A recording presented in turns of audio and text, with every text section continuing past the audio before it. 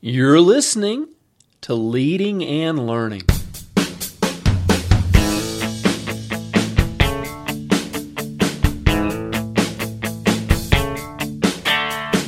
This is the place where we talk about practical leadership, theology, fitness, how to create winning habits, and so much more. My name's David Spell, and I'm a retired police officer, a pastor, a New Testament scholar, and a leadership coach.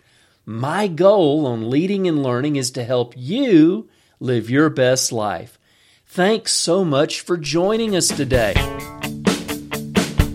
Welcome back to Leading and Learning. This is episode number 201, Leadership and the Gifts of the Holy Spirit, Part 2. Last week, we introduced this topic of leadership and spiritual gifts, and we discussed our personality gifts, our motivational gifts, if you will, from Romans chapter 12. And we found that each of us is given a particular drive. That's why we're not all wired the same way. And we discussed the really important idea, the concept that, I can't lead others if I can't lead myself.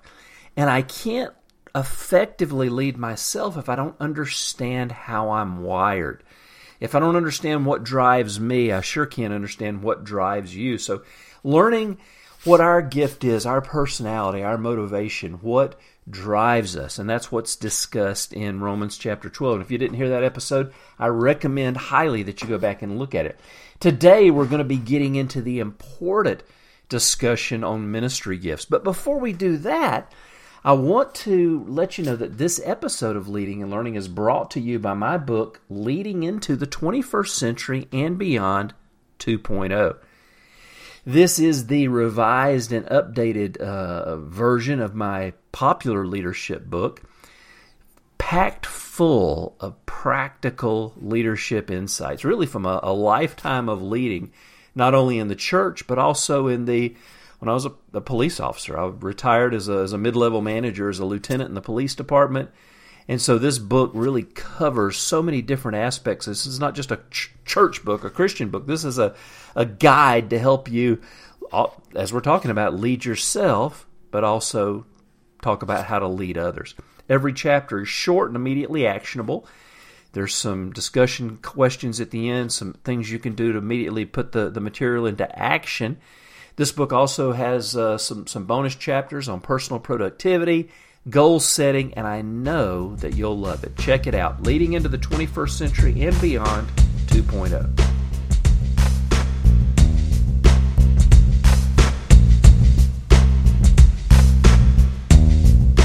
Well, all right, we're back. And I'm just going to tell you up front, this is probably some controversial material that we're going to talk about. There is no doubt about it. There are different schools of thought in various churches on spiritual gifts. Some churches have the extreme that these don't even exist anymore. Other churches, maybe it would be even argued that they might take them to an extreme. But, I'm a Bible scholar. I read the Bible. I study the Bible. And I believe the Bible. And, you go to some churches and there'll be a very good theological dance around the subject. And even people that would normally believe that the Bible is God's Word would want to cut out some areas. And this area of spiritual gifts is one of them. And I'm going to read a passage of Scripture. This is from 1 Corinthians 12, and then we'll discuss these types of gifts that are listed here. And this is 1 Corinthians 12, verses 4 to 11. It says, "Now there are varieties of gifts, but the same Spirit. There are varieties of service, but the same Lord. And there are varieties of activities, but it is the same God who empowers them all and everyone. To each is given the manifestation of the Spirit for the common good. For to one is given through the Spirit the utterance of wisdom, and to another the utterance of knowledge, according to the same Spirit. To another by the same Spirit the gift of healing.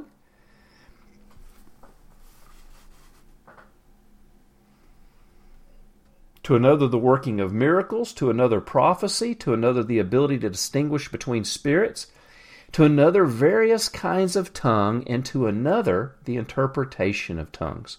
All these are empowered by one and the same Spirit, who apportions them to each one individually as He wills. And like I said, this can be controversial because, of course, the two of the gifts that were mentioned are two that are very often those that cause controversy, those that cause confusion, even division, and that's the gift of tongues and the interpretation of tongues. But, as with all passages of Scripture, if we're going to be honest, if we're going to be fair, and if we're going to be truthful to God's Word, we don't run away from difficult passages of Scripture. We examine them. We don't try and talk them away. We don't try and make them disappear. We see what God says. And that's if we believe God's Word. If we don't believe God's Word, you can do what you want.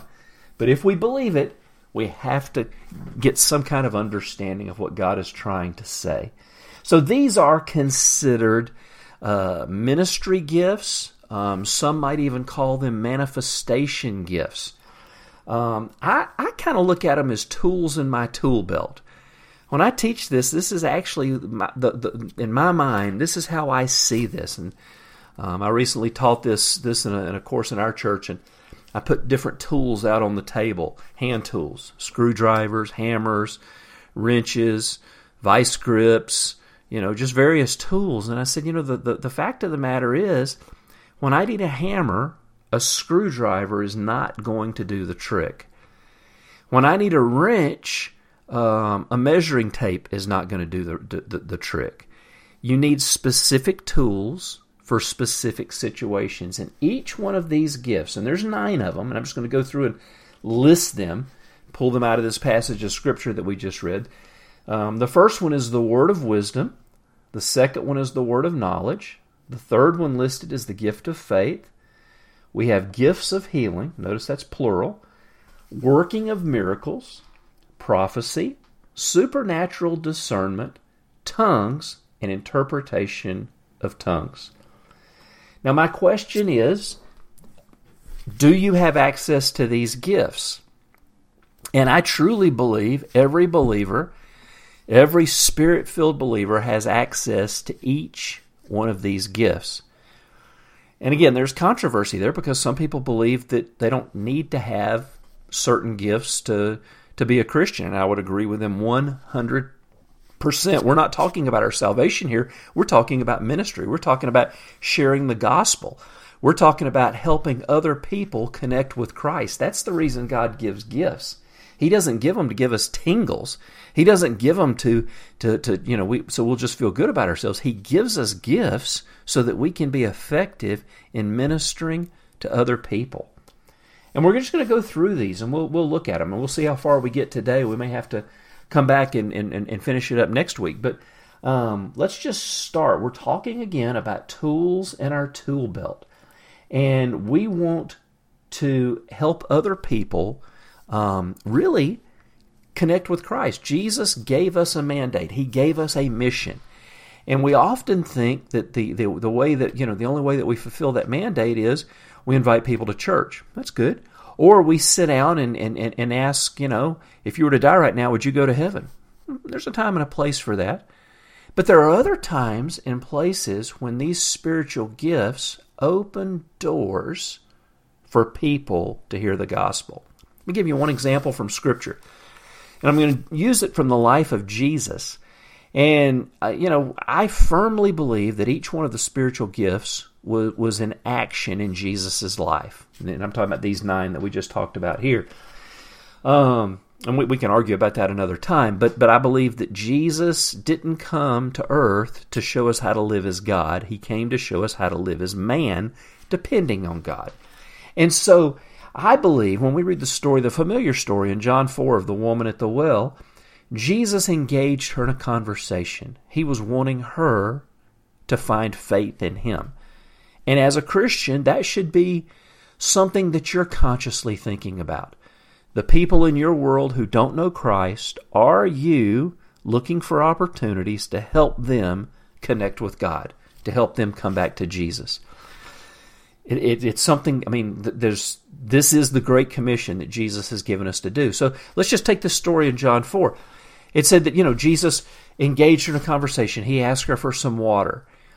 She said, if you knew who was asking you for this water, you would have asked him, and he would give you living water, and they had this banter about water, and really the conversation wasn't going anywhere. And Jesus, and I think we miss this sometimes, Jesus used a spiritual gift here. He said, hey, listen, I'd love to meet your husband. Why don't you go call him? And she said, well, I don't have a husband. And he said, that's right, you've had 5. And the guy you're living with now is not your husband. Now, you can look at that a couple of ways. I think that it was probably a word of knowledge. Some people might call it a word of prophecy. I'll talk about the difference about the two in a few minutes. But I think what God did in that moment was he gave this woman a supernatural insight. He gave Jesus a supernatural insight into this woman's life that opened the door for her to hear and receive the gospel. Not just hear, but also to receive. And you see incidents like this throughout the New Testament, where either Jesus or one of the apostles was actively engaged in ministry, and they operated in one of these spiritual gifts. Another story, Acts chapter 3, I believe it is. Peter and John are going up to the temple to pray, and there is a lame man. He's been lame from birth. 40 years, we're told. He's never walked. And Peter, when the guy asked him for money, he says, silver and gold I don't have, but here's what I do have. And he reached down and pulled the man up. Now, it's easy for us to say, oh, he was an apostle. He had seen Jesus. No. I believe he was operating in a spiritual gift. I actually think he was operating in 2. I think at that moment he was operating in the gift of faith and in a gift of miracles. So let's just go through these. I'm going to break them down a little bit and see if we can bring them to life. And either in this session or in the next one, we'll actually talk about how we can develop these gifts in our own lives. So first of all, a word of wisdom is the first one listed. What is that? Now, this is not just run-of-the-mill wisdom, and we're all called to have wisdom. James says, if any of you lacks wisdom, let him ask of God. But it specifically says here, depending on which translation you read, a message or an utterance or a word of wisdom. And I don't know, maybe you've had this experience where maybe you were facing a problem or you were facing a situation where you just didn't know how to solve it. And maybe you mentioned it to a friend, maybe you mentioned it to a pastor, and they immediately had the insight that you needed. This happened to me not long ago. I was actually facing a situation, not a terrible problem. It was just a situation that I was trying to deal with in regards to a mission trip that I was putting together. And I mentioned it to a friend, just something I just had not been able to find the solution to, and he just immediately had a word of wisdom. He didn't even really know the situation, but he said, well, have you thought of this? And I hadn't thought of it, and it was exactly what I needed to solve the problem. So what I think is sometimes, in the context of our relationships, and maybe you've been the giver, not just the recipient, where you're dealing with somebody, and just from somewhere, just some wisdom, some supernatural, some spirit-filled, some spirit-infused wisdom comes out of you, and you go, man, where did that come from? Well, that's a spiritual gift, and it can be developed. The next one, the word of knowledge. The word of knowledge is usually supernatural insight about a specific situation, usually a current situation. I think that's what Jesus had when he was dealing with the woman at the well. A supernatural insight, a supernatural ability to discern, maybe even a picture of something. Sometimes God speaks to people with words. Other people he speaks in pictures. But there was something there that gave insight to a specific instance. Several years ago, I was teaching some of this material in South America, in Brazil, and in one of our churches, we were doing a seminar on the gifts of the Holy Spirit, and I was encouraging people, in the same as encouraging you, we don't just develop the spiritual gifts for us, we develop them so that we can be effective witnesses. These are tools to help us be effective witnesses. And I was encouraging them. I said, look, Ask God to develop these gifts in you so that you can help be better effective in sharing the gospel with those around you. One of the young women in the church took me literally, and she began to pray for a coworker who was not a Christian. And she, began to pray for a few weeks. And one morning as she was praying for her, she felt this nudge in her heart, because she and this woman usually had lunch together, but the conversation of faith had not come up. She wanted to share the gospel with her, but there hadn't been an opportunity yet. And my friend was a little nervous and a little shy. But one morning, as she was praying for this lady who wasn't a Christian, the Holy Spirit just gave my friend this little nudge, this little sense, this little idea in her head that she should ask her about her family. They had never really had a personal conversation. They had just talked about work and current events or whatever. But today she felt that she was to ask her about her husband and, hey, tell me about your family. So at lunch they talked and chatted about work for a few minutes. And then my friend said, hey, listen, you've never told me about your husband. Tell me about your family. And she said as soon as she did that, the woman broke down and started crying. And she said, how did you know? And she said, well, I don't know. What are you talking about? She said, you asked me about my husband. He's having an affair. I just found out that he's having an affair and he wants a divorce. Well, my friend moved immediately into ministry mode and said, look, I'm a Christian. I'm so sorry you're going through this. Can I pray for you? And she was able to share the gospel with her. She was able to bring her to church so she could receive ministry. Now, this woman's still in process. She hasn't committed her life to Christ yet, but she knows there's a God. She's felt the power of the Holy Spirit. But that conversation may never have happened if my friend didn't just have this insight. She's praying specifically for guidance. The Holy Spirit gives her a word of knowledge. Ask her about her husband. Ask her about her family. And there it is. Gift of faith. What is that? What is the gift of faith? I mean, look, the Christian life is lived by faith. It says in Hebrews, without faith it's impossible to please God, for he who comes to God must believe that he is, and that he's a rewarder of those who diligently seek him. Hebrews 11:6. But this is something special. This is the supernatural burst of faith. And maybe you've experienced that before. Maybe in prayer you've prayed for something and you just automatically knew that it was okay. Maybe as you were praying for someone, for healing or for salvation or for something else, you just sensed in your heart it was done.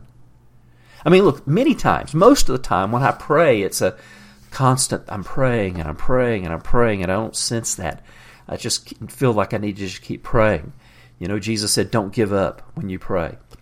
But there are times when I've had that sense of God has done it. And then there's no need to pray anymore.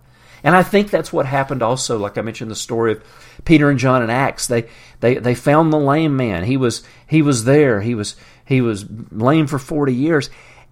And Peter had that burst of faith where he was willing to, think about the boldness that it took to reach down and grab a guy who's never walked and try and pull him to his feet. If this doesn't work, you're going to look really bad. But when you've got that gift of faith, the fact of the idea of failing doesn't even occur to you because you know that God is going to do what he said. And then this one carries over into the next one. It's the working of miracles. And we'll actually stop with this one and come back next week and do the next 4. But the working of miracles. This is different from the gifts of healing. And that's we'll actually talk about that one next time. But the working of miracles is when the Holy Spirit focuses his power on a specific situation. You can actually dig into the language, into the Greek language, and it actually talks about the focus of power.